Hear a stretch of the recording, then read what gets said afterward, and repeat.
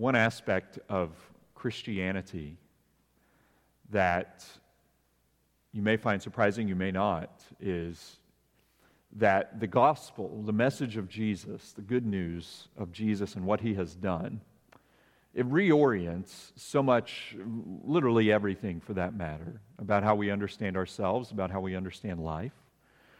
And one aspect of that is on the concept or the topic of greatness. This is something that our world, that our culturally, that we as human beings pursue in various ways and various capacities. Guinness Book of World Records has to be published again and again every year because new world records are set and then broken, set and then broken. We enjoy and we pursue pushing the limits of exploration and adventure. We seek greatness in our academic pursuits or our professional pursuits or our athletic pursuits. Everywhere we look, we see greatness upheld as a virtue to be pursued. And yet Jesus speaks to this concept of greatness or being exceptional. And you might wonder, well, I don't pursue greatness in much of my life. What does that have to do for me? Well, actually, in God's goodness, he reveals to us in Luke 9 a different kind of greatness that, frankly, we all are called to as followers of Christ. So follow along as I read from Luke chapter 9, verses 28 to 50. May God give us the grace to set our eyes on Christ and see how he sets his goodness upon our hearts. Now, about 8 days after these sayings, he took with him Peter and John and James and went up on the mountain to pray. As he was praying, the appearance of his face was altered, and his clothing became dazzling white. And behold, 2 men were talking with him, Moses and Elijah, who appeared in glory and spoke of his departure, which he was about to accomplish at Jerusalem. Now Peter and those who were with him were heavy with sleep. But when they became fully awake, they saw his glory and the 2 men who stood with him. And as the men were parting from him, Peter said to Jesus, "Master, it is good that we are here. Let us make 3 tents, one for you and one for Moses and one for Elijah," not knowing what he said. As he was saying these things, a cloud came and overshadowed them. And they were afraid as they entered the cloud. And a voice came out of the cloud saying, "This is my Son, my chosen one. Listen to him." And when the voice had spoken, Jesus was found alone. And they kept silent and told no one in those days anything of what they had seen. On the next day, when they had come down from the mountain, a great crowd met him. And behold, a man from the crowd cried out, "Teacher, I beg you to look at my son, for he is my only child. And behold, a spirit seizes him, and he suddenly cries out. It convulses him so that he foams at the mouth and shatters him and will hardly leave him. And I begged your disciples to cast it out, but they could not." Jesus answered, "O faithless and twisted generation, how long am I to be with you and bear with you? Bring your son here." While he was coming, the demon threw him to the ground and convulsed him. But Jesus rebuked the unclean spirit and healed the boy and gave him back to his father. And all were astonished at the majesty of God. But while they were all marveling at everything he was doing, Jesus said to his disciples, "Let these words sink into your ears. The Son of Man is about to be delivered into the hands of men." But they did not understand this saying, and it was concealed from them, so that they might not perceive it. And they were afraid to ask him about this saying. An argument rose among them as to which of them was the greatest. But Jesus, knowing the reasoning of their hearts, took a child and put him by his side. and said to them, "Whoever receives this child in my name receives me, and whoever receives me receives him who sent me. For he who is least among you all is the one who is great." John answered, "Master, we saw someone casting out demons in your name, and we tried to stop him because he does not follow with us." But Jesus said to him, "Do not stop him, for the one who is not against you is for you." May God write these words upon our hearts that live by Him. There's a big idea, an argument that I want to hold before you this morning. It is to behold the glory of Jesus, and you will become great. Behold the glory of Jesus, and you will become great. I want us to make our way through this text by considering His glory, His grace, and then that concept, that idea of greatness. And so first, we look at glory to be revealed. We consider Jesus, we look at glory to be revealed, and this is in verses 28 to 36, this event known as the Transfiguration. Perhaps you've heard of this event or heard reference to it in Scripture, or maybe not, and it strikes you as quite interesting. Jesus and three of His disciples, Peter, James, and John, they go up on this mountain to pray, and Jesus is praying, and then all of a sudden His appearance of His face is altered, and His clothing becomes dazzling white. Quite a spectacular event. It tells us these poor disciples, they were in verse 32, they were heavy with sleep. Talk about a way to wake up, right? Jesus, the guy you're having prayer meeting with up on the mountain, starts to glow. Now, it tells us that Moses and Elijah came down and they were talking with him. Now, these are two Old Testament figures. Moses is thought of as representing the Old Testament law. It is through him that God gave His law to His people, whom He redeemed out and rescued out of Egypt. Familiar with that story with the plagues and the parting of the Red Sea, and God rescues, redeems, saves a people for Himself.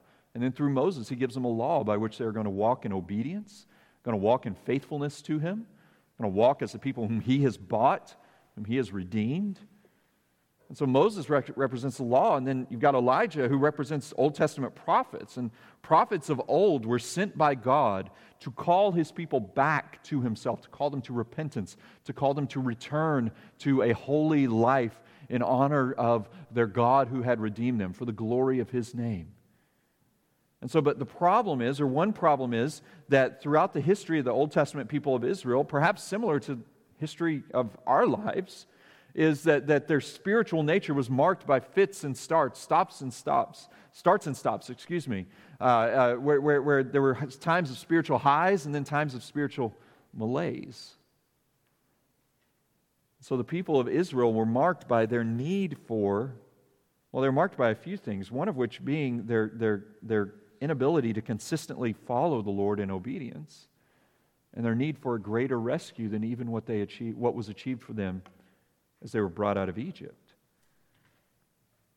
And now what's interesting about this is, skipping down, verse 35 tells us, a voice came out of the cloud saying, "This is my Son, my chosen one, listen to Him." Here's what I think is happening. What Peter and James and John are seeing, and what we are seeing, is that our Old Testaments all march to this seminal central figure, Jesus the Christ Himself. So He is the means by which we understand all of Scripture up to this point. I don't know if you've seen the movie National Treasure. It's probably, 15, 20 years old at this point. Nicolas Cage plays a treasure hunter who is looking for a treasure map or a treasure that is supposedly painted in some kind of invisible ink on the back of the Declaration of Independence. All totally believable. And in one scene, he is trying to he has found these hidden glasses that are some kind of ocular, some eye thing that you put on, and you're able to see the map, or you're able to see the things on the back of the Declaration of Independence. What we're seeing in the Transfiguration is that what God is showing us, that if you want to understand your Old Testament, you want to understand your Bible, Jesus and the gospel is the lens by which you look down upon this. The gospel, Jesus is the means by which we understand the law, the prophets. Jesus is the means by which we understand the great events of the Old Testament, the Exodus, his people being brought out of Egypt. And actually, I think that God the Father himself testifies of this, but we see this reference, we see this in another way too. If you look at verse 31, it tells us Jesus is talking to two men, Moses and Elijah, and then it says in verse 31, who appeared in glory and spoke of his departure, which he was about to accomplish at Jerusalem. That word departure, you might have a little footnote there. It says, or Exodus. The Exodus in the Old Testament is this great event where God redeemed and rescued his people from sure death and brought them to life and brought them to himself. What Jesus is telling Moses and Elijah, and what we are seeing, is that he is going to accomplish a greater exodus for the rescue and the redemption and the salvation of his people. And what he's talking about, that he is going to go endure in his cross in Jerusalem. You see, the departure is going to be in Jerusalem. It's going to be an exodus by which he leads you and I, not through the waters of the Red Sea that is parted, but he leads us and he is our salvation, by which the high waters that surround us of our own sinfulness and would seek our destruction, by which those are pushed to the side. Those are endured by him who went from death to life, or from life to death, in order that we may go from spiritual death to life. So he's showing us Jesus is the means by which we understand this. Now, there's Old Testament imagery throughout here. There's Moses and Elijah. There's this talk of departure. Now, there's one other thing that I want you to see. Pick up in verse 32. Now, Peter and those who were with him were heavy with sleep. But when they became fully awake, they saw his glory and the two men who stood with him. So they understandably, it might take them a minute to come to terms with what's going on. And as the men were parting from him, Peter sees, look at Peter, he sees Moses and Elijah about to leave the mountain. And Peter says, Master, it is good that we are here. Understatement of the year, okay? Transfigured Jesus, Old Testament figures, Moses and Elijah. Peter, James, and John get to go up on the mountain. And Peter said, hey, it's good we're here. Let's stay. Let us make 3 tents, one for you and one for Moses and one for Elijah. And I love that Luke throws in this editorial note here, not knowing what he said. Peter didn't know what he was talking about. You know, it's interesting. If you were to look back at this same chapter, chapter 9, verse 20, they're talking about who the crowds say Jesus is, and Jesus turns and looks at his close disciples and says, but who do you say I am? And this is what we saw last week in the text, and Peter says, well, you're the Christ of God, which is like the fantastic, wonderful, didn't miss a beat Sunday school answer. Yeah, A+, you got that one right, Peter. And I don't know if this is, it's not intended to be humorous, it's just recording the facts, but it is humorous. It's like Peter nails this question, and then like on an exam that maybe is 3 or 4 pages long, where you got like the first page right, and you're feeling pretty confident, and then you turn over and you look at the rest of the questions, and it's like, these are in another language. I don't know what he's talking about. Now we see Peter and the disciples, this is not a spectacular time for them. Not an example of knowing all the answers or of understanding who Christ is and what he has come to do. But don't take my word for it. Look at this. He says, let's build these tents. And as he's saying these things, a cloud came and overshadowed them. This is verse 34. And they were afraid as they entered the cloud. And a voice came out of the cloud saying, this is my son, my chosen one. Listen to him. There are a lot of times you might put your foot in your mouth. I have a long history of it in my own life. But I guarantee you have never put your foot in your mouth in such an unbelievable level that God himself has interrupted you and told you, be quiet. Stop talking. Do you see that? A voice came, this is my son, my chosen one. Listen to him. Peter, cut it out. Now, what's Peter suggesting here? Now, there's some of this Old Testament imagery. He wants to build these tents for Jesus and Moses and Elijah. It's not just like he wants to pitch tents and, hey, this is a beautiful campground. We can spend a long weekend. No, his mind is actually probably going back to Exodus chapter 40 when the glory of God indwelt the tabernacle and the tent of meeting that the people of Israel had constructed, where the presence of God would dwell with his people through a heavy cloud filling that temple. Or filling that tabernacle, excuse me. And so Peter, what he's seeing here is he's seeing, I see the presence of God. Let's build the proper tabernacle for him to dwell here with us.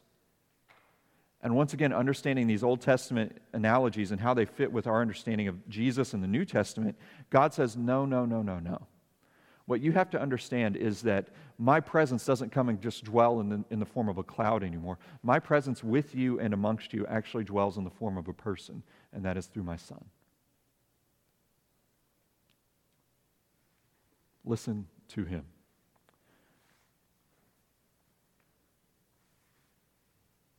Is your faith dry, cold?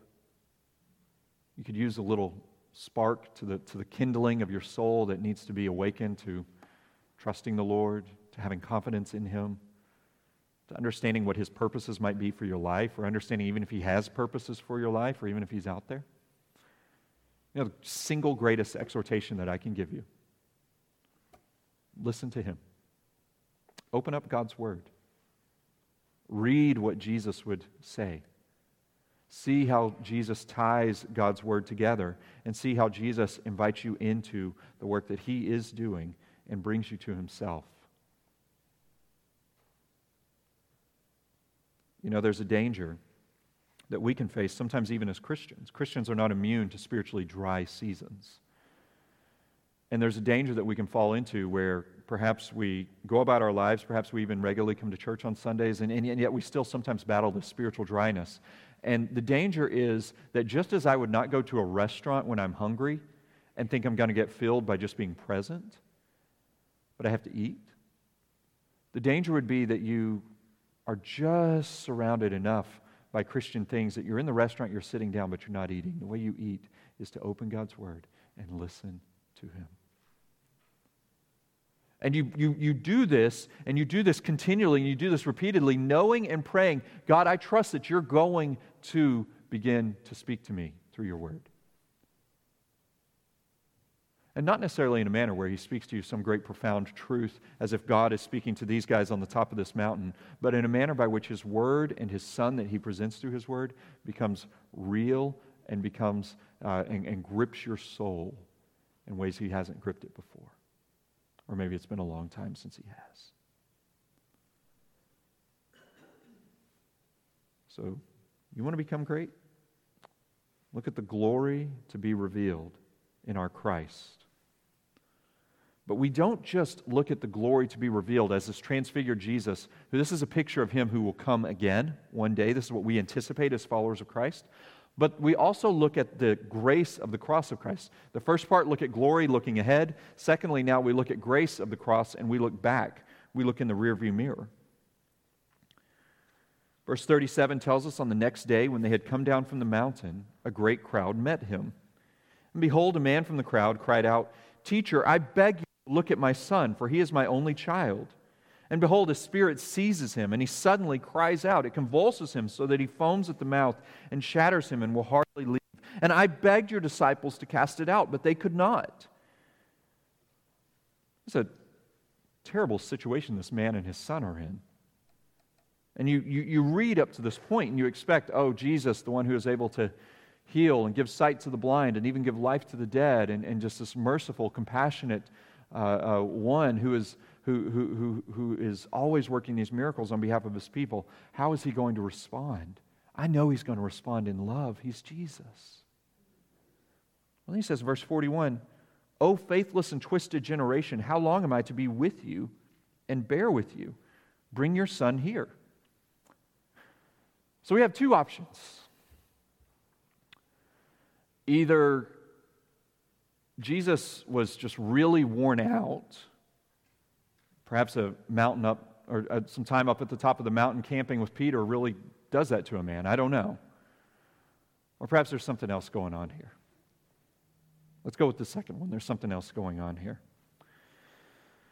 See, Jesus speaks not to this man, but speaks to all who are gathered, faithless, twisted generation. And it tells us at the end of verse 42, Jesus rebuked the spirit, healed the boy, gave him back to his father. And then verse 43, all are astonished at the majesty of God. So now he works the miracle, but now we have to understand what Jesus is revealing in this miracle, or what he's revealing in this statement to those who are gathered with this man and his crippled son. Understand this, and this is how it will all make sense.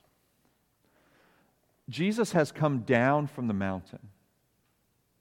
He's re-entered earth with all of its problems, the world with all of its griefs, the human existence with all of its brokenness and even death.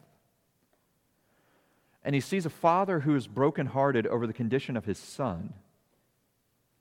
And what this is Jesus quotes here, he quotes from Deuteronomy, where it is describing the spiritual condition of the people of Israel, who are unrepentant in their idolatry, God has brought them into a land for His own glory and for their own good, and yet they are worshiping false gods. And what we see here is that Jesus is quoting Deuteronomy, where He's basically saying, this twisted and faithless generation, they still deny their God, they still refuse to trust Him, they still refuse to walk in obedience to Him. They have actually the same spiritual condition that you who are gathered here today have, the same spiritual condition as all who did back, your ancestors back, as you remember from Deuteronomy. That's what Jesus is saying to this audience. And what He's revealing to them is He's actually saying to them, you need a miracle greater than this boy being healed. This boy in his sickness and his infirmity, even in his demon possession, is an illustration of who you really are. And you need a miracle greater than this. And so then He starts to take us on this journey where we look back to the cross. You see the second part of verse 43, while they were all marveling at everything He is doing, Jesus said to His disciples, let these words sink into your ears. The Son of Man is about to be delivered into the hands of men. But they did not understand this saying, and it was concealed from them, so that they might not perceive it. I know we've had a lot of Old Testament illustrations here, but let me give you one more. I think this is it for today. Back in Isaiah chapter 6, if you're familiar with the call of Isaiah the prophet, where he's brought into the throne room of God and he is undone by it. And he cries out, or he hears the seraphim and these heavenly chorus crying out, holy, holy, holy is the Lord God. And Isaiah says, Lord, I am undone. What would you have to do with me? And the Lord cleanses him and sets him apart and commissions him. He says, whom will I send? Who will go for us? And Isaiah says, I'll go. And the Lord commissions him out on a ministry where he is going to go proclaim the glory of God as an Old Testament prophet, calling the people of God back to God. But what happens in that commission in Isaiah 6? God tells Isaiah, I'm sending you out, but here's the problem. They're not going to listen to you. Their hearts are hardened in their sinfulness. And I'm not going to let them listen to you. Because they need to see something greater. They need to see something that can accomplish their redemption, even greater than being brought out of Egypt. And so Jesus says, you guys listen here in verse 44. The Son of Man is about to be delivered into the hands of men.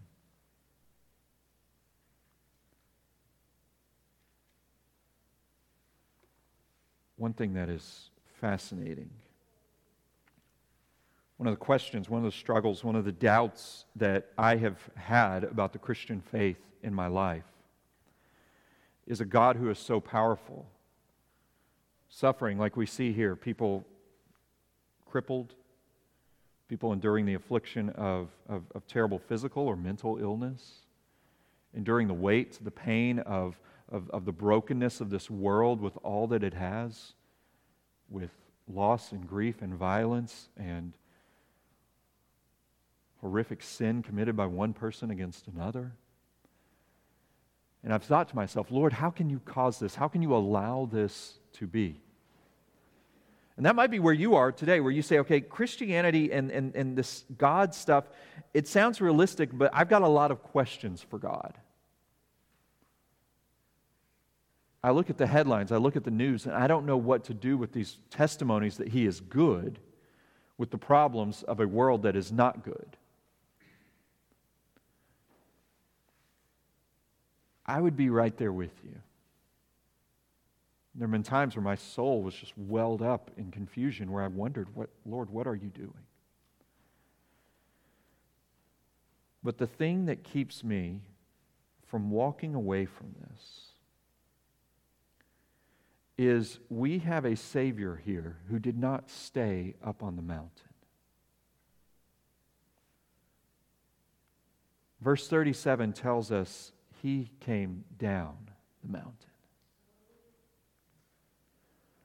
And He came down the mountain and diagnosed a problem that was far greater than sickness or illness. But it was a faithless and twisted people who would not trust in God. And He says to them, you think you need my word pronouncing healing over the boy. But let these words sink into your ear. Verse 44, the Son of Man is about to be delivered into the hands of men, prophesying His death. See, He came down that mountain. The transfigured Christ became the crucified Christ. The glory that He had on the mountain would be replaced by shame as he endured and experienced the nakedness and the humiliation of the cross.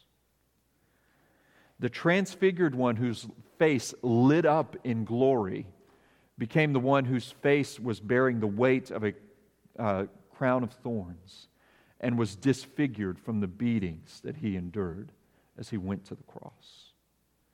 The bright clothes that glowed with the radiance of the glory of God became torn and bloody garments that thieves pilfered and took for themselves as they were ripped off Him as He was crucified. Instead of being surrounded in glory by Moses and Elijah, who was beside Him on the cross? Two fellow criminals enduring crucifixion. He exchanged the approval and the presence of the Father with Him for the forsakenness, enduring the very just wrath of God, not for His sins, but for ours.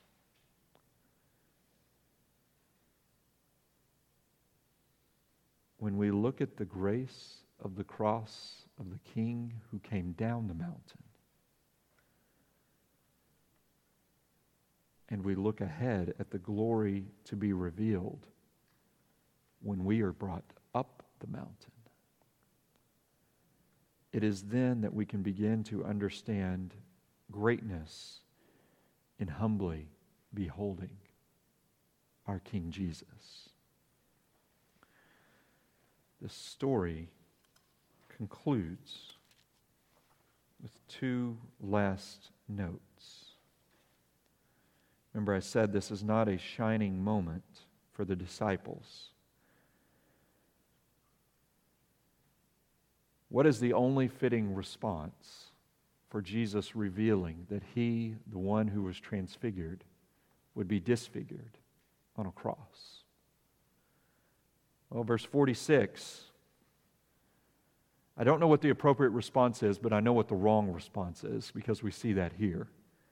An argument arose among them as to which of them was the great. How do you go from that to this? How do these disciples say, oh, Jesus, I'm sorry you will endure the cross. Hey, which of us is going to be greatest in the kingdom of God? You know, Peter's got some really nice traits. John, he's a really good writer and public speaker. Maybe James. I don't know. What do you think, Jesus? Which of us is going to be greatest? Verse 47, Jesus, knowing the reasoning of their hearts, He took a child and put him by His side. and said to them, "Whoever receives this child in my name receives me. Whoever receives me receives him who sent me. For he who is least among you all is the one who is great." He shows us greatness is found in humility. And I think humility is only understood by not some kind of false sense of humility, but the real humility is found in beholding the glory of our Savior and being awestruck by the grace of His cross. Because what you do is when your mind is captivated by the glory of a King who will come back for His people and reign in the fullness of the splendor of God Himself, it tells us the new creation will not even have a sun, because the glory of Christ will be the light by which it lives. When you see and you know that, and your heart is captivated by the Christ who is to come, you are willingly able, and you have the grace of God to humble yourself in service to others in this life. And that is what Christ calls us to, dear church. I'd say, I haven't thought about being great lately. Well, that's probably because our ideas of greatness are distorted. You want to go find greatness, go down to Gillette Stadium. We're in the midst of 3 Taylor Swift concerts this weekend, if you hadn't heard. Sells out the place, thousands of dollars a ticket. Why do you think that is? Because she is a great musician. If music is not your thing, go to the Patriots season opener in a few months. At that first game, the second week of September, the Eagles versus the Patriots, they're going to be honoring Tom Brady, freshly retired. They're going to be celebrating him. Why? Because he was mediocre? No, because he was great. Right now, that ticket is the highest price on the secondary ticket market, the highest price NFL regular season ticket of the upcoming season thus far. We don't pay money to see mediocrity. We aren't captivated by mediocrity. We're captivated and moved by greatness and glory. And what Jesus holds up for us here is the way that the gospel helps us to understand this, is that we see the glory of He who is to come, we see the grace of His cross, and we are transformed in a manner where we find greatness in following Him is in revealing, in evidencing, in illustrating in our life, in our heart, in our words towards one another the glory of the Christ who we represent. See, He brings a child into the equation here because a child can't give you anything. A child doesn't cook your meals. A child doesn't provide your shelter. A child doesn't give you greater social status. A child is entirely reliant upon you for care. And He says, when you understand my glory, you'll be set apart to serve the needs of those who need to see my glory, who don't need to hear about your glory. And you'll be able to lift them to be able to see the wonder of Jesus who has come and who will come again, and who offers them to come to Him by His grace. So He calls us to greatness here in a manner of radical humility towards one another that we can't escape, but we have the responsibility to, because in this radical humility towards one another, putting their needs above our own, seeking to serve those within our midst and outside of our midst who can give us nothing in return, what do we do in that? We evidence before them a Savior who has changed us. And this is what we see in this call to humility.